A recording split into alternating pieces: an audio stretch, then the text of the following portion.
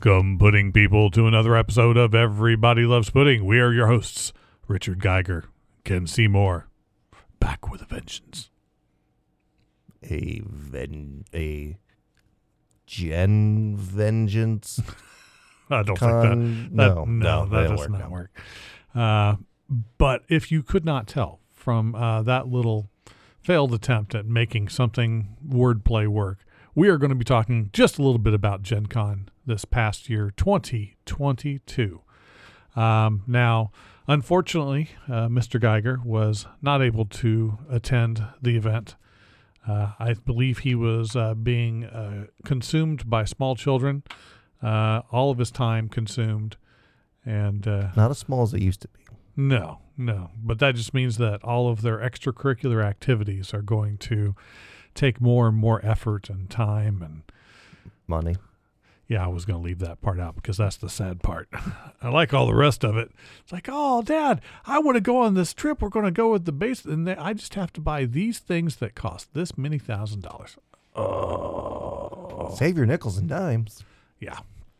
So instead of talking about just clearly wasting money on that, we're going to talk about spending our money on games. But that's not a waste. No. You can watch your games grow and grow. Absolutely. And not just grow, but if I'm mad at them, I can stick them in a cabinet and nobody calls protective services on me. Also true. Yes.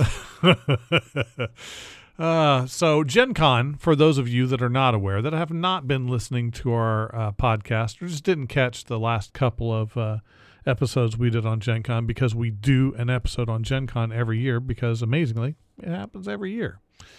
Right up the road, actually. Yeah, Indianapolis, Indiana. It is the second largest gaming convention in the world, behind one that happens in Germany, which I would love to go visit, but I don't want to be that guy that goes over to another country and doesn't speak the language and at best has like Google Translate on his phone. I bet you will find, though, a large portion of the people that attend that speak English. Oh, I will wager you're correct, but it's just kind of a respect thing. You need to get out your Duolingo app. Something like that. So instead, I just I deal with Gen Con. Gen Con has been happening in Indianapolis for decades now, which is just hard to believe that it's been going on as long as it has. And each year, it seems like they fine-tune it just a little bit more. The people that run this know what they're doing and just have it down to a science. I mean, we had 2 years ago, we had the Gen Con that wasn't. There was just no convention because nobody was having conventions at that point. It was a safety issue. And then last year, they had a convention, but it was lessened. Scaled back, if you will. Right. They capped the number of attendees. The halls were wider. Everybody was trying to be safe. You needed to be vaccinated to go to the convention. It was nice to have, but it just did not feel the same because a lot of the manufacturers for the games did not show up. This year, very much felt like the Gen Con of old. Full go, full landscape, full load of people. Yeah. I mean, Richard's been to a couple of conventions, some of the smaller ones for the most part, though you were at PopCon, which is a little larger. That was bigger. Yeah, a little bit bigger. Same convention floor area. Now, if this is your first episode listening to this, Gen Con, you can get your tickets generally in January. And once you have your tickets and everybody has purchased, after a little while, they will eventually have a lottery where you can, once they give you a time, get your rooms set if you are going to be, renting from a hotel for the period of the convention. And depending upon how early you are in the order of operations, you might get a better hotel. Now, Indy, if you've never been, is a very It's a very it sounds weird, but it's a very well laid out city in the sense of conventions, sporting events, things like that, because everything is somewhat centralized, meaning you have this big area where there's the convention center, or there's Lucas Oil, or there's, I don't even know what the basketball place is called now because it rotates names every time. But tied to those within walking distance are a large amount of hotels. Oh, yeah. And restaurants, and there's a mall. So if you needed to stay because of an event, or your family had a sporting thing that was going to happen over a week's worth of time, there's lots of places to go get food, do things, see whatever, all located within this central portion of Indianapolis.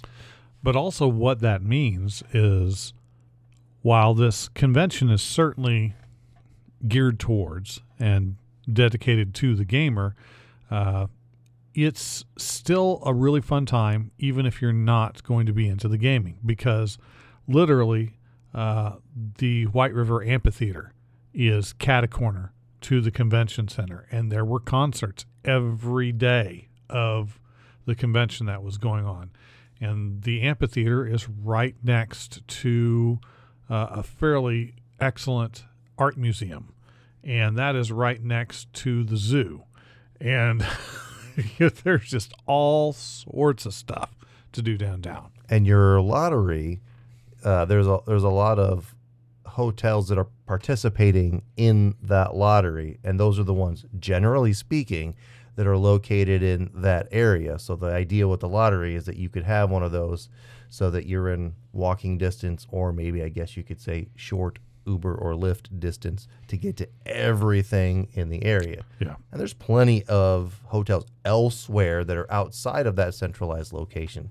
But that lottery... Well, they're actually involved in the lottery also. Outside of 465, there are hotels that are in the lottery because you also get them at a discount, which is really important. This event is one of a handful of events that is really important economically to Indianapolis. So what that means is they invest heavily in making sure that it goes smoothly, and then tax the ever-loving crap out of it. That makes sense, yeah.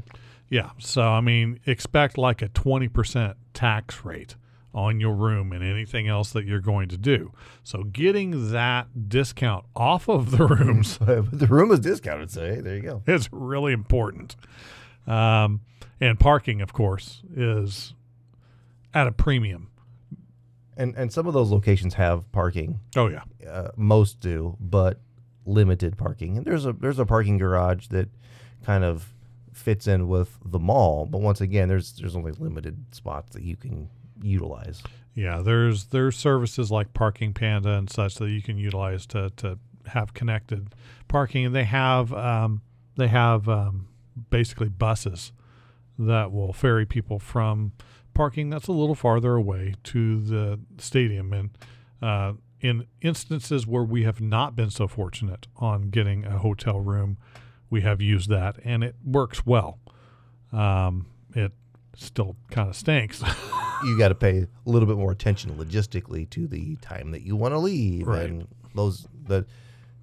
I assume it's got a limit in terms of how late it will deliver you back to the hotel. So if you want to pull an all-nighter, you're not going to be able to do that should you need to get one of those things. But nowadays, you can, like I said, do Uber and Lyft and pay a little bit more, go back to where you need to go. Now, luckily, I was in the Marriott this year, and as always, they do a fantastic job. The room was nice, everything was easy, and most of those close hotels have a direct skywalk connection to everything. So for those of you that have never been, it's definitely worth going, but be prepared. You will still be walking a tremendous distance. There are so many things to do. You just want to you don't necessarily need to rigidly plan your day, but you don't want to do too much in too many different areas in too rapid a succession, because you will wear yourself out for sure. But if you've been to larger parks, let's say you've been to Disney or you've been to SeaWorld or some of those things where you're just hoofing it all day long, you kind of know what that's about to an extent. To an extent. And if you've played that game before where you see a map and you know, I want to go here and I want to go here and I want to go here, and you're just hoofing it all across there, you have the same thing. It's just there's not characters with mouse ears, but I would say like there probably actually are somewhere around. Yeah. But there are actual restaurants that you can go to and get food, as opposed to the convention center has its own food supply. They do. Now, this year was really interesting. Gen Con is, okay, I just want to say Gen Con as an organization is invested in its community. And kind of what I mean by that is they are constantly trying to not only enhance the experience for the people that attend, but do so in a way that maintains safety standards, and that safety can be in terms of health, it can be in terms of mental well-being. They're very interested in making sure that it's an inclusive event, that nobody feels left out. So, like for the health side of things, again, you needed to prove that you were vaccinated to go to this event this year. But it wasn't just proving that you're vaccinated and maintaining your mask. But the first thing that we did when we got there, we had to get in line to get a wristband that said, yes, they verified that we were vaccinated and boosted and all of that.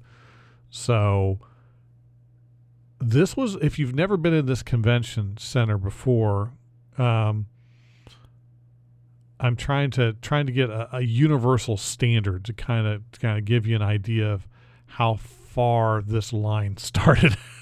I mean, obviously, to get into the convention has a cost. You have tickets, those types of things. Yes. And there's usually only a certain amount of entrances in which you can enter or get into it. Was it the same amount, or did they restrict that even more? No, same amount of entrances and exits. The way they monitored is if you didn't have the wrist, they had people at all of those entrances, and if you didn't have the wristband, you didn't get in.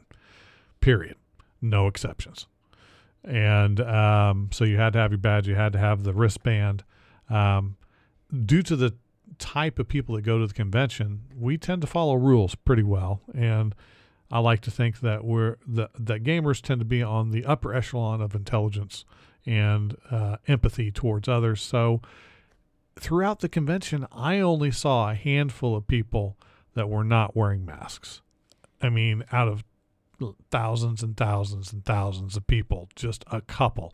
And even then, it's not that they weren't wearing masks. They were wearing the masks that aren't masks, like the face shield that doesn't do anything. Or the splash guard. Right. There were a couple of those, and there was one that had like something as part of their costume that wasn't really a mask. Not bad, really. I mean, in terms of total numbers, the amount of respect that everybody had for everybody else was just high, and it was great to see. But that initial line to get that wristband, so if you've ever been in the Indianapolis Convention Center, there are multiple floors. You go up to the second floor. I would say that the line probably started, it was about 400 people long. It took us 10 to 15 minutes. It was just, let's go, let's do it. Well, nowadays with your smartphone, you could just have everything digital. There's ways you can get it via a QR code, actually. But you take a picture of it, and I have it right there. Yeah, I don't know if they accepted the digital or not. We had our physical copies just to be safe. But yeah, no, they processed it quick. We got our badges. We were there Wednesday evening because technically the convention goes Thursday, Friday, Saturday, Sunday, so we always get there early. One thing I want to caution anybody that's going to be going to Gen Con in future years, the overall status of Indianapolis has changed just a little bit. So in years past, there were just tons and tons of restaurants that you could go to. You could go to the food court in the mall, and there were a bunch of somewhat cheaper food options compared to whatever. In the convention center, there's just food everywhere, lots of stuff. So that's changed significantly. So like this year, within the convention center, there were still places to get food, but there were less, probably by about 20%. There were several places that used to be open and just aren't now. I think maybe, I don't know if it was a room issue, if it was just a safety issue, if it was a staffing issue. Not sure where that came from, but there were fewer places within the convention center to eat, which in and of itself wasn't a huge deal. Food trucks were still there. They took up an entire block right next to the convention center. You could not miss it. It was the best place to eat because about 50% of the restaurants have disappeared around the convention center just because of everything that has happened over the last couple of years. And if you go to the food court, about 50% of those places are gone too. We always counted on that as one meal. We would go to the food court that was going to be a little less expensive. We get like the cheap Chinese or the steak sandwich at the Penn Station style steak sandwich place. And we went this time. Well, the steak sandwich place is still there. There was a Taco Bell. There was some other taco place I wasn't real familiar with. Chick-fil-A, which I don't remember being there. Like one other place. And they closed early. So we went there and we were a little surprised about what happened. It was not what we expected. Did you venture over to Ruth's Chris? No, I don't feel like overpaying for a steak. But we did go to Brothers. I probably shouldn't say this because I want it to stay kind of my little place that nobody else will go, but I will be definitely going to Brothers every Wednesday of Gen Con. They have good outdoor seating. They have good indoor seating. Their menu, I have not gotten anything there that I haven't liked, which is pretty impressive. And their Long Island iced teas were fantastic. Yeah, so there's still a couple of those holdouts. And, if you're a baller and you want to go to like St. Elmo's or Ruth's Chris, those places are still there. If you want to go to, and that's just it though, everybody's price point has gone up. If you're going to eat somewhere, you're going to pay more regardless. But it's a convention center, just like if you were going to a movie, if you're going to a football game, if you're going to a concert, those things are going to cost more. Like that's got to be part of your expectation when you go. Now, did they have rules like no outside food or drinks allowed? Nope. You can bring whatever you want. And that's what we did as part of our planning. As much as we like the JW Marriott, they don't have a breakfast buffet. There's no breakfast included. So we brought our own breakfast supplies. So we knew we wouldn't have to worry about that throughout the entire convention. We also brought snacks, a little bit of snacks, because you can overdo it on snacks. You may think, oh, yeah, I'm going to snack on this throughout the day. And then you forget you are elbow to elbow with thousands of people. You are probably not going to snack nearly as much as you think you are. Plus, you're handling games. Depending upon the snacks, they may not look on you with too much favor, depending upon what's on your fingers as you're playing these games. You walk up with like the Cheeto smile and you got like the orange fingers. Let's try that out, bro. Right. So let's see if you can guess. We're going to play the guessing game. We had myself and my wife and I, so long as my sons ate wherever we ate, my two sons, then we would pay for their food. If they wanted something different, it was up to them. And so with the exception of one meal, they went everywhere that we went. So for the extent of the convention, we ate at food trucks. We went to Brothers a couple of times. We went to the food court once.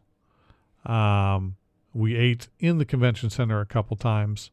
All of that over the course of Wednesday through Sunday, how much do you think we spent on food? So you're talking about the four of you as a total. Now, is this you're factoring in lunch and dinner? Lunch and dinner, yes. And you were talking about Thursday, Friday, Saturday, Sunday, And Sunday. You had dinner on Sunday. Lunch. Okay, but you had dinner on Wednesday. Yes. So there's 4. So, Eight meals, basically. Under 400. No. Under 300. You're going the wrong direction. Ooh. I was thinking $40 a meal. Make $10 a person. You are not going to get $10 a person a meal. Just be prepared. Well, Chick-fil-A's $10 just in that, and that's probably one of the cheaper ones. Right. So maybe we did 50 because you had 4 people. Gosh, I know what it's like to have 2 kids and to do that. So you're probably 60 a meal, maybe. So now you're at $500. It was almost 600. That's a lot for food. It is a lot because remember, 20% tax. They tax. I mean, The food also gets increased in cost. Okay. Yeah. So be prepared. Or take your own tacos with you. You can. Well, depending upon the place that you go, you can have they had a little mini fridge. Sure. But is that going to be 4 days worth of foodstuffs? Nope. No. So we knew. In fact, I actually estimated going in. I was planning on $650 for food, just because I remembered. I've learned my lesson. It is more important for me to relax and not have to worry about it than it is to try and penny pinch on that because it's a vacation. Well, I think that's what it is for the most part anyway. Even if you go to a vacation, once again, if you're talking like, we're going to go to Disney, or if you're going to go to a theme park, you're going to go to a park, you're going to go to whatever, you stay outside the park at a hotel and you go in. Some of those hotels, they'll have like a quote full kitchen where if you want, you can put things in the fridge. There's a stovetop and sure, you can cook. But if you're on a vacation, do you want to be sitting there cooking all those meals every day? Right. Probably not. I mean, even when we were in Florida, we had a house and we never cooked meals. We had a full stove, oven, everything available to us. And we're like, no, we're on vacation. We're not going to do that. So most people's expectation, if you're going to go to these things, you have a budget because you spent on tickets and travel and lodging. The smart thing to do is have a budget in mind for the food. If you're careful, I've seen people do it for 100 to 200 and still eat out once or twice, but it's a lot of planning, and so you got to be careful. And it's also where do you want to spend your money? I will tell you this: the food trucks are fantastic. You'll start to see them year to year. You kind of learn who's good, who's not. I learned a really important lesson this year. I generally don't get a lot of desserts when I go to these conventions. I'll get my meal or whatever and be done with it. But on Sunday, we decided we wanted ice cream. It was hot. And so there was a food truck with ice cream as an option. It's like, oh, you can get it in the cup. You can get it in the cone. Excellent. Now, the food truck at that point was on the opposite end of the block, all the way at the end, basically. And I had the orders. They're waiting for me in the convention center. I'm going to go get I want a waffle cone. I haven't had ice cream in a waffle cone in forever. It's going to be great. And I get their cups. I get my waffle cone. And it's like, okay, it's pretty warm out here. I'm going to start eating it immediately because I don't want it to melt on me. It disintegrated by the time I got through the block to cross over to the convention center. I had to throw away most of it. Do not get the waffle cone. We had that experience a couple times recently with our vacation because it was blazing hot. I mean, it was in the 90s, and I'm telling you, we got the ice cream handed to us, and it was already melty. And by the time I carried it from window to car, it was dripping all over my hands. Yep. It was hilarious in a certain sense because we had a nice souvenir of ice cream on our car all the way back home. But even when we were just sitting on a bench My wife went to go look at a shop, and I stood in line and I ordered the stuff. And I sat there, and she took a little bit longer. And by the time she got back there, I had a gigantic pool of ice cream at my feet because it all just dripped off of my hand. And so, yeah, get the cup. Yeah. And don't worry about the cones, and get lots of napkins. Yeah, it's learning about these little minutia is important. Now, all right, so we've talked about a lot of stuff that kind of surrounds the convention, but let's talk about the convention itself. It's a game convention, as we've talked about, but it's not just about board games. It's board games and card games and role-playing games. It's some to do with video games. It's to do with music and film associated with those artists and authors and sometimes media people involved. There have been a number of actors and writers and things like that have been involved with Gen Con over the years. There are certain things that you can always count on. If it's your first time going to Gen Con, one of the really fun things to do is make sure you get to the main convention hall floor before 10 and see the opening ceremony. They do this little opening ceremony where they talk about usually a little bit of the history, something that's going on. They do some giant dice rolling. And when I mean giant, I mean bigger than people dice rolling. They remind people to not run. That's also kind of the thing. Don't stampede into the thing, because a lot of times when you're getting there, if you're a really diehard game fan, there's going to be that one thing that one publisher is going to be bringing to the convention that they're going to have in a limited number, and you want to make sure to get it. So you're trying to get there first. Well, that's great, but don't forget that even though they open at 10, they open at 9 for the VIP people. And so there's already been an hour. They may be out by the time you even get there. But maybe not. It depends on the manufacturer. But it's still really fun to see. You will be squashed. Be prepared. Because there's not just one entrance. There's 3 main entrances they do, but still, that's 3 main entrances for just a gob of people all at 10 o'clock. If you don't get there soon enough, you won't even be able to see the entrance. What if you're going not to buy, but to observe? Now, the best way to do that, there's a second floor. So you go up to the second floor, and depending upon where you stand, you can see the entire thoroughfare. And that's where I go, because I'm not in that big of a hurry. There is no game that I am that hot to get. And I'm more than happy to let whoever else it is, just you go ahead. I'll eventually get it, whatever it is. It will be fine. But getting to see everybody be excited, that's really fun. Plus, you get to see maybe if there's a theme for what people have prepared and worked hard on for their head-to-toe attire. You know, there's always some character that you see 30 of, but maybe some that you only see 1 of, and that person nailed it, you know. So just being able to observe the greater view. You usually won't see those right at opening. They know better. In fact, Gen Con has a section that they kind of rope off towards the center of 2 of the entrances, where if you have a costume and you want to be there and be seen and have people take pictures, that's where you go. And it's not that they won't be on the main floor or anything, but it's also a matter of respect. Yeah, they're in their costume. They probably are going to be okay with you taking a picture, but they're also there to look at the games.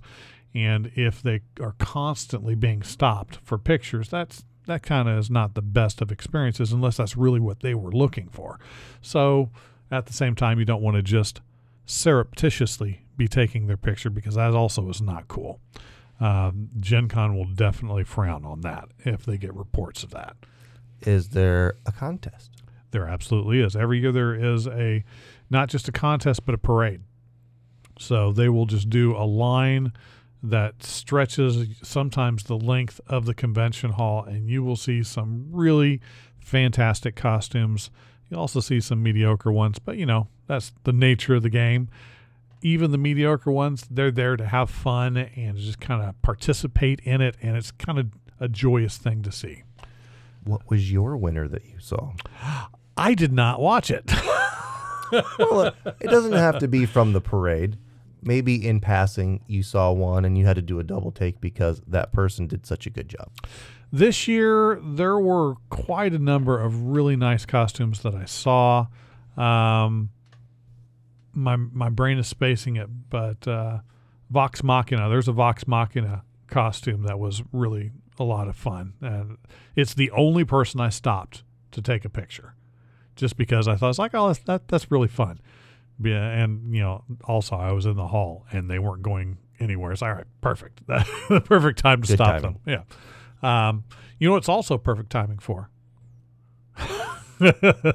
Not a discussion or a cutout for social media. No. No, we're going to talk about some of the fantastic things that our podcast offers its listeners. A lot of times when you listen on Spotify or you listen on Apple, you're hearing some fun conversations, you're hearing some fun interviews, but you may not realize that we have a website that has a number of really interesting tools on it. Some of it is related to the podcast. Like, do you want to know what Richard's opinions are on a variety of movies? You can go see that.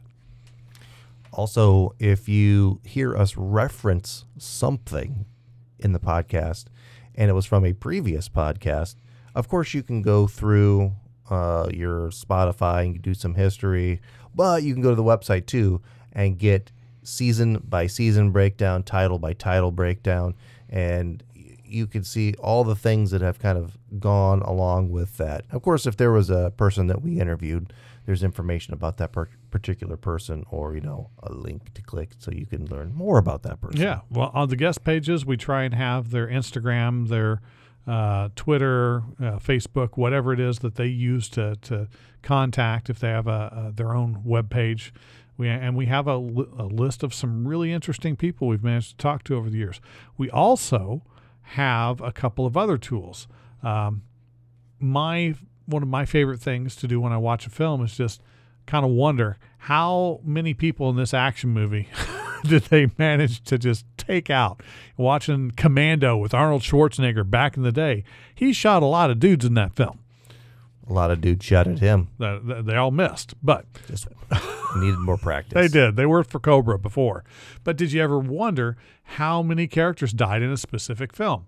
We have an entire list of films and television shows where we will tell you, and it is dissected and itemized.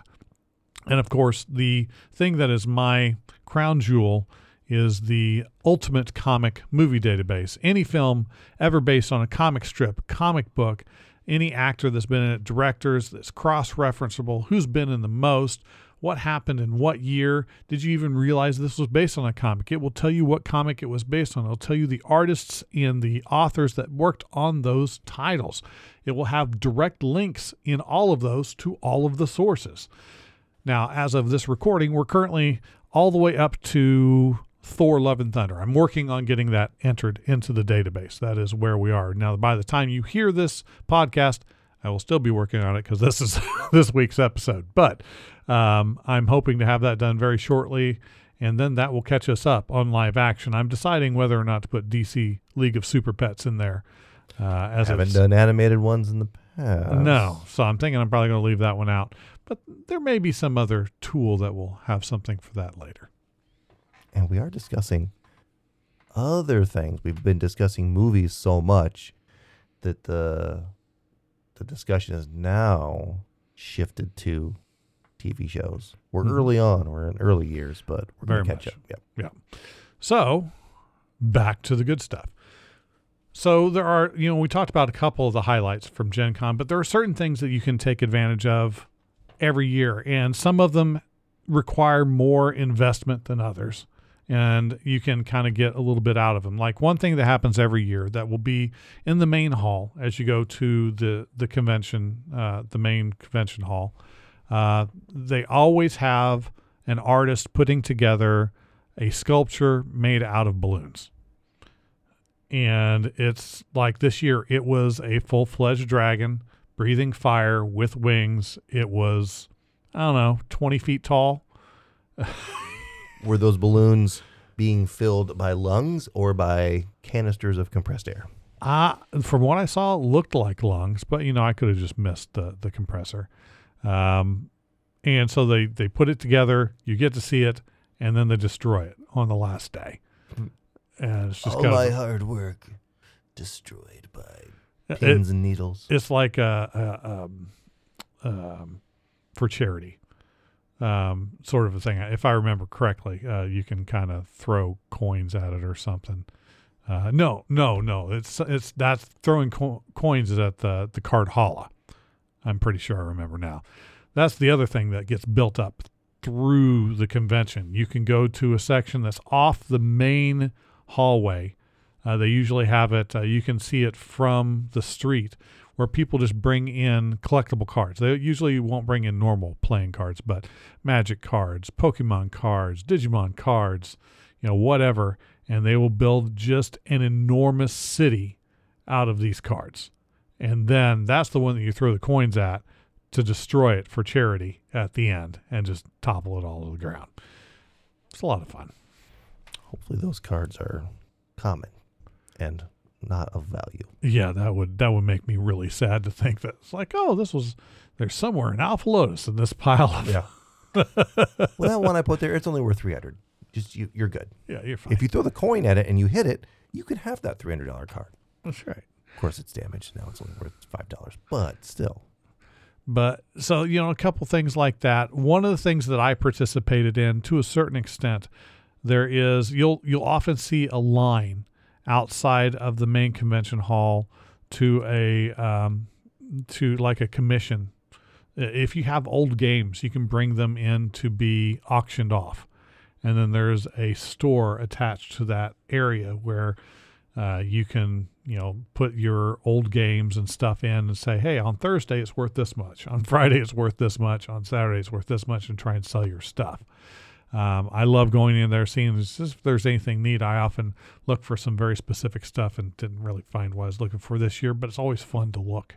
And the auction can be a lot of fun too, because they will auction off some really good stuff, and you get some serious buyers in there. They're looking for some old stuff, some things you won't find anymore. I need me that Parcheesi. So if anyone's ever gone to the convention center, I keep talking about the main hall, the exhibit hall.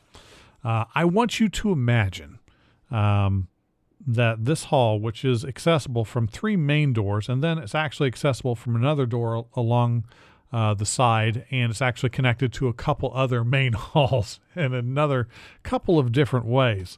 This is a hall that is 31 aisles wide.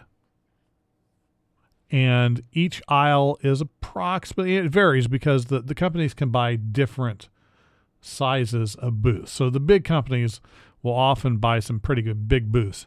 And I got to tell you, it is the most annoying thing for semi-OCD people like me, who I want to start in aisle 1. I want to go all the way down aisle 1, and I want to come back up aisle 2. I want to go down aisle 3 and come back up aisle 4. But these companies that buy multiple sections interrupt that flow. And they're not always at the end cap. Sometimes they're in the middle. So I'm going down the aisle, and now I hit this thing, and I have to go around and come around and go up that aisle, and it drives me crazy. It also chokes up traffic. But anyway, so 31 different aisles, and if you had individual, just normal booth sizes, smaller booths, you could probably get about 20 booths deep. 1, 2, 3.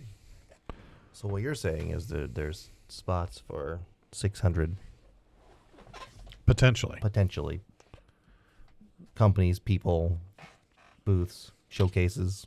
Now, obviously, there's always things, like I said, some of the companies will have a bigger area. There's always a section for the art show, and that's where all of the authors and artists and entertainers go. And when I say entertainers doesn't often mean quite what it used to. You're not going to see, like I said, those A-list, B-list, C-list actors and directors. That's not who Gen Con really brings in. They'll bring in some interesting people, bring in people like Dan the Bard. Dan the Bard is a comedic songwriter who's fantasy themed in what he does. Great stuff. And he plays like the lute and small stringed instruments. And he's great. If you ever hear his stuff, he's a lot of fun. If you're into the fantasy realm, you'll get a lot of the jokes. If you're not, you will have no idea what's going on. But they'll have things like that. They have a troupe of belly dancers that come every year. And Jugglers. What about jugglers? they actually did have a juggler this year. He juggled what you would expect, all the normal things, including knives. He had whole act. Very, very good. So they have a wide array of different people that that will perform and do different things. Now, as far as games, there's always the big manufacturers. Paizo's always there. Asmodee's always there. Basically, there's just, every major manufacturer that you can think of is going to be present. If I had to pick a darling game this year, one that I always saw and it was always sold out or close to sold out, I would probably have to go with Ravensburger. They had the newest expansion to Disney's Villainous, which was Star Wars Villainous. Now, Villainous is a fantastic game.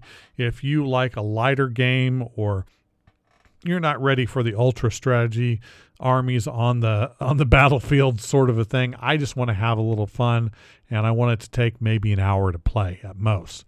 Well, Villainous is a great thing because everybody gets to be a villain from a Disney film. Or they had also released the Marvel version. You could be Marvel villains. And so then they now have the Star Wars villains. And so you're trying to achieve your villainous victory over the heroes while tripping up all of the other villains that are all trying to do the same thing. And it's just kind of a silly game, and it's fun. The Star Wars was really well received this year. So that's one of the few that I was not in time to buy, but it also wasn't on my list for this particular convention. Were there things on your list that you were able to get at this time? Well, I am a huge fan of the old White Wolf products, so I'm still putting together my collection of White Wolf books, and that's what I had a hard time finding. I found two, one of which I thought was overpriced, and I bought the other one. But I like to be surprised. I like to go through, and especially if it's a smaller manufacturer that just shows me something really neat that I've never seen before. My wife ran across a game that's a trick-taking game. If you've ever played Spades or Euchre or Hearts, those are normal deck trick-taking games, and this game is something about I'm spacing. It's about cats, but it's a play on Schrodinger's cat. So it's a trick-taking game where all of the cards don't have any suits on them. You have to declare what suit the card is as you play it, because it only has a suit once it's been observed. Very funny physics joke. This is a very small grouping of people that are going to really get that and go, oh, that's funny. But as a game in terms of strategy, surprisingly good, because you have to avoid paradox. You have to keep track of what colors you said that you play. If you say, I'm out of that suit, well, you have to remember that for the rest of the game or the rest of the hand. And if you are forced to put out that suit and you've already said you don't have it, well, that's bad for you. That's too much memory. Can you have a pencil? And they actually have something built into the game to help you remember. That's good. They want to keep it fun. Now, that was something my wife found that she thought was really cool, and I have to agree it was pretty neat. For me, I had played on, there's a fantastic website called Board Game Arena. So if you want to play with friends that are not local and also just don't want to deal with setting up games, they have a lot of games there. They have stuff for free, but they also have a premium version that only costs a little bit of money. But I had played Ruins of Arnak on that, and that's one of the kind of the freer games that they have. And I was really impressed with its kind of asymmetrical approach to a discovery-based worker placement deck builder-ish combination game. Even when I just got absolutely stomped in that game, I was still impressed by how much fun it was. That's kind of like, did I have fun when I got owned? Then it's a good game. Yes. If I lose and I am angry, that may not be a very well designed game. There were expansions. There is a game called Star Trek Ascendancy. This is one of those put the armies on the board sort of a game, but you're creating the universe as you play. And they already had several expansions. So you could be the Starfleet, you could be the Vulcans, you could be Bajorans, you could be Ferengi. They already had all sorts of races out there, but they just released a couple of expansions, so you can now be the Breen, and then they have a Dominion expansion that's a team version of the game, which is a lot of fun from what I can see. I purchased both. I haven't had a chance to try it yet, but I'm really looking forward to it because I like the base game. So you can just kind of come across several really cool things, and some of it's not just about the game itself. I have talked in the past about really liking Terraforming Mars as one of my favorite games. The only downside about Terraforming Mars is there are a lot of pieces. And a number of years ago, there is a company called Broken Token, and their whole thing is they create containers for games to try and help you organize stuff and make things better. And it's usually just some nice light wood products that they do it with. And this was before Mars had created the big box. So I was looking for a way to get everything put together. They had a really great setup for doing that. And I found that a number of years ago. I was like, yeah, that was awesome. All the surprises. Now, has nothing to do with the games, this next question, but has everything to do with your experience here. And I'm not trying to be funny or gross. I'm being honest with this. This is a huge area to cover, and there are a lot of people here. What are the bathrooms like? Well, if you've ever been to a football game at the stadium, you kind of already know a certain extent. The public restrooms are in Indianapolis, at least in terms of the convention center and attached things, they're fairly spacious, believe it or not. And with a normal number of people, that would be fine. This is not a normal number of people. Now, first of all, just me personally, I tend to avoid public restrooms like the plague because I feel like the plague might be there. If I have to run in for a quick something, sure. But if it's anything major, I like home field advantage. I believe I used to listen to Q95, and Chick McGee would always say it's home field advantage. It's like, I like that phrase. That works for me, home field advantage. So I tend to avoid those when at all possible. With this number of people, and especially in this kind of situation, I definitely am going to avoid it. Now, in those few times it did go in, not bad, really, not bad. They kept it fairly clean. That the staff that works at the convention center is just, they tend to work really hard on keeping the facilities in a presentable order. I mean, there's only so much you can do with, let us say, a segment of the population who is not concerned with physical fitness primarily. So there's going to be some larger individuals, and that's just, that's the life choice, and that is not a judgment. It's just, if your preferred thing to do is to sit down to do things, I know that's me. You're not going to be the fittest person sometimes, unless you go to these conventions regularly, in which case you're going to burn the calories. But at least there was, on these floors, it's not like you had to sprint from one side completely to the other, should the need arise for you. Well, you couldn't. Good luck sprinting anywhere. If you were at the very edges of the convention center, you might be able to walk at a fairly brisk pace. But if you're going down the aisles, good luck. The important thing at these conventions is understand it's going to take you some time.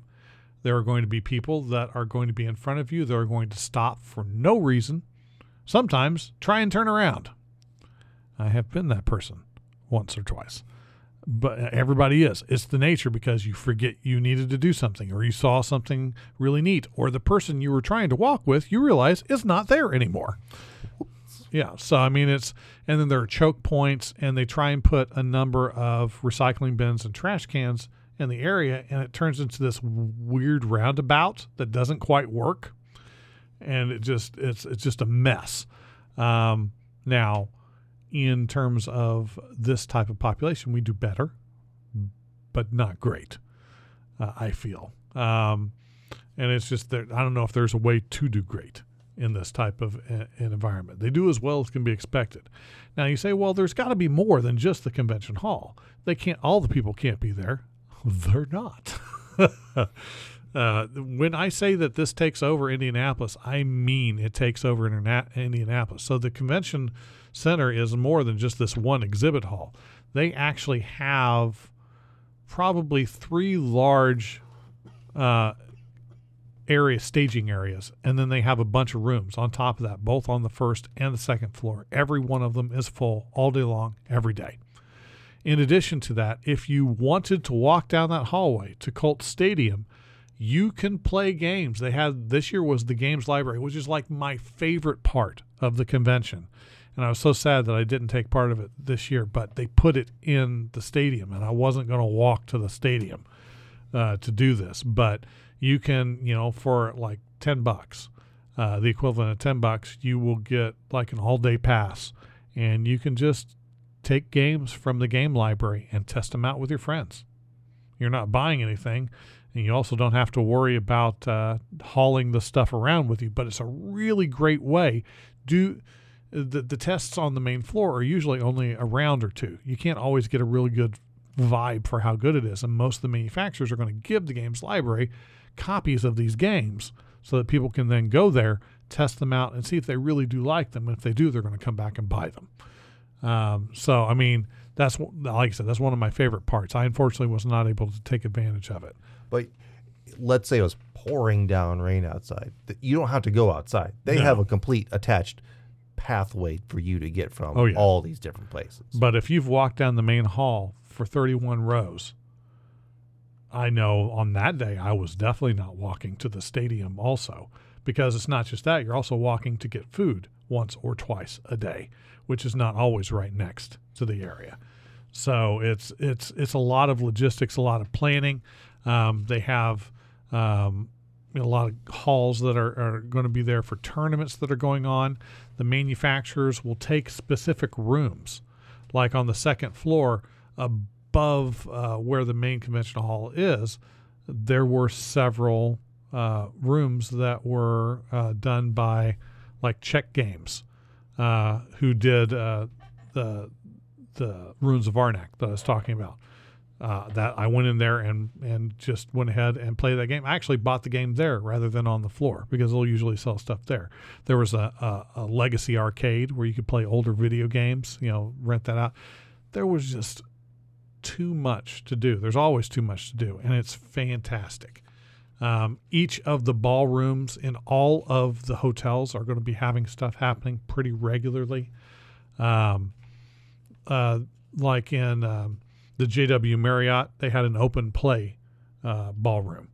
So you could go in there, and the whole ballroom was just tables, and you go play games. It's usually where people will go. They bought their games, they bring their friends and do it. It was full most of the time. It's just, there's more than one of those too, and they were pretty much all full most of the time. So it's just really, really impressive, just the sheer amount of stuff that they had. They always have awards for the best games. They have movies and television shows that you can watch. The gamers, we've talked to a couple of members of that particular group. Specifically, it's Dead Gentlemen and that group of people that make the gamers and things like that. They will always have like a live improv thing that they do, but it's specifically to do with like they're running a campaign, a Dungeons and Dragons campaign, and all of everybody's come over to the house and they're going through the motions, and they will get input from the crowd about what happens next. And it's always funny, and it is always sold out. You better get it fast. It will sell out every time. So I mean, just so much to do. In theory, so the games library thing. So that's coinciding every day, right? So you could in theory you could do that every day. Oh yeah. But you're saying if you're going to plan this out, main floor might be one day. The other floors might be another day. If you want to do the games library, you should dedicate a day to doing that. At least half a day, yeah. And if you go there, like you said, the manufacturers will have a copy. But how or can you reserve a copy? Or is it just... They usually don't do reserves. You just kind of keep an eye out because you can scan the room and you can see who's playing what. And just pop over. You can take a look, see how they're liking it. A lot of times you stop by and see, hey, what do you think about this game? You can tell me what watch them play a few rounds. And a lot of times when I'm going to the games library, if there's a specific game I want to play and I know they've got a copy and it's out, I will keep an eye on it. I'll find a different game to play, and then when I'm done, usually they'll be done by then, and it's not always immediately taken. It's not the same kind of environment. You'll find some good stuff no matter what. That's good. And then like you said, have they had the old school games arcade? It's not. I feel like you've told me they've had that a lot in the past too. Well, they've always had some sort of video game presence. They would often have like a Rock Band thing or Super Smash Brothers tournament or something like this. This year and last year, it's only happened for the last few years. I mean, it's literally old style cabinets with like Galaga and Asteroids and the original Mario. Not like Super Mario, like the original Mario. Like the Commodore 64. Right. It's a lot of those older games, or they'll have like Cruisin' USA was there. And so you pay a certain amount of money and just go around and play the games. And it wasn't a popping quarters. It was you paid like a Game Pass, basically. Right. So, I mean, there was a lot for you to do there. If it's your first time and there's some stuff that you want to do, the only advice that I give is if you're going to do events, don't overdo the events. Do a handful because you'll feel bad about, it's like, I don't want to have to walk all the way over to this particular hotel to go to that event and then come all the way back. But if it's something that's really important, it may be worth it to you. For me, as I've gone more and more, I don't feel the urge to be there right at 10 a.m. when they open the doors. I'll wait for the rush to pass. Have a nice leisurely breakfast. Relax.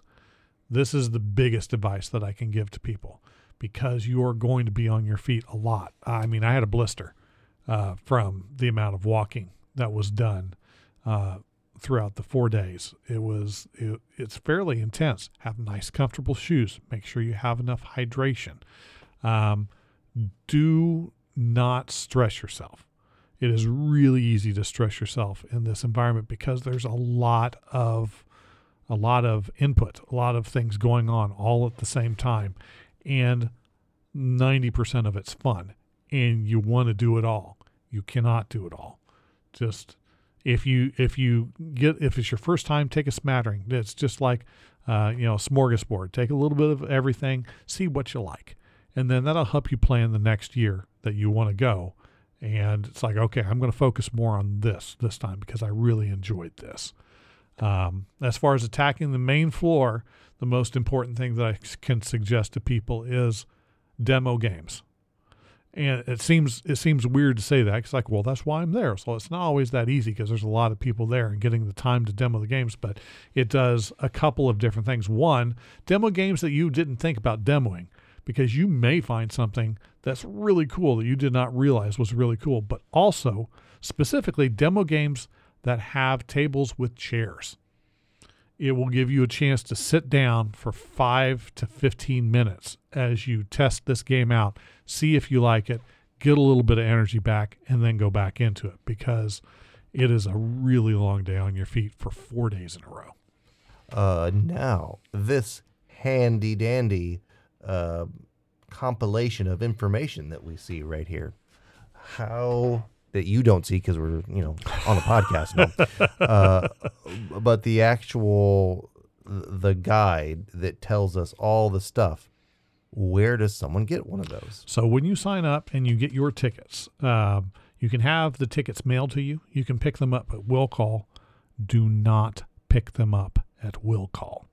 Will Call the first day is a nightmare, long line. Well, okay, nightmare is overdoing it, but it's a long line. And even if it's moving quickly, you're going to be in the line for a while. But once you have your badge, there is a fast moving, it's only a single booth that you'll go through where you can get a bag that has any goodies that come along with it, which nowadays isn't much, but you'll usually get a coupon book that will be associated with the manufacturers on the main hall. This is where I go to get my free Gen Con die. This is where I go to get this glass, yada, yada, yada. And it helps you plan your next day about where you're going to go first, because the guide will be on the floor usually Wednesday night, if not Thursday morning. The guide will have a map of everything in there, and it's just going to be at multiple points throughout the convention center. Definitely grab the guide if you are an in-person book kind of a person. But if you're more of a technology-oriented, Gen Con does have an app. And the app usually is updated faster than the book is. Mainly because you can't update the book. But it will also let you zoom in on like the artist's alley and know exactly which artists are where, which you can't get that from the book. There are just certain things they won't know until they actually set it up that day. So they try and pre-prepare as much as they can. They put that in the book. Any changes come through in the app, and the app works sort of okay. It's all right. It is a little glitchy. But I mean, what app isn't? And for the most important feature that it has, there's really two. One is getting that map, and two is seeing what is available to do. It does a good job at that because all of the events are in there. Can you do an offline version of that? Not to my knowledge. Okay. But there is adequate cellular coverage and or a public Wi-Fi connection that works. Their Wi-Fi well? is strong. They always have good Wi-Fi, and it's in the middle of Indianapolis, and it's 5G heavy.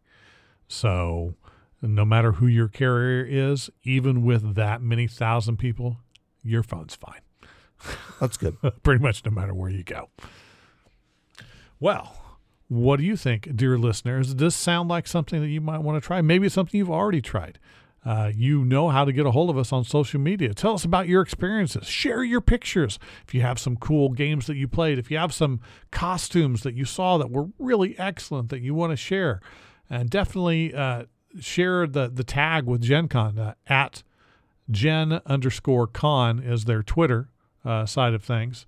The hashtag Gen Con 2022 has still been pretty available. In most instances, you'll see stuff. Usually trends every so often. It's a fun community. Now, next week, we will have something fairly fun coming up. Now, if you've already gone to our website, you already know what's coming because we have an episode calendar. We told you about the website. Well, that's right. But next week, we have a special guest that'll be on the show.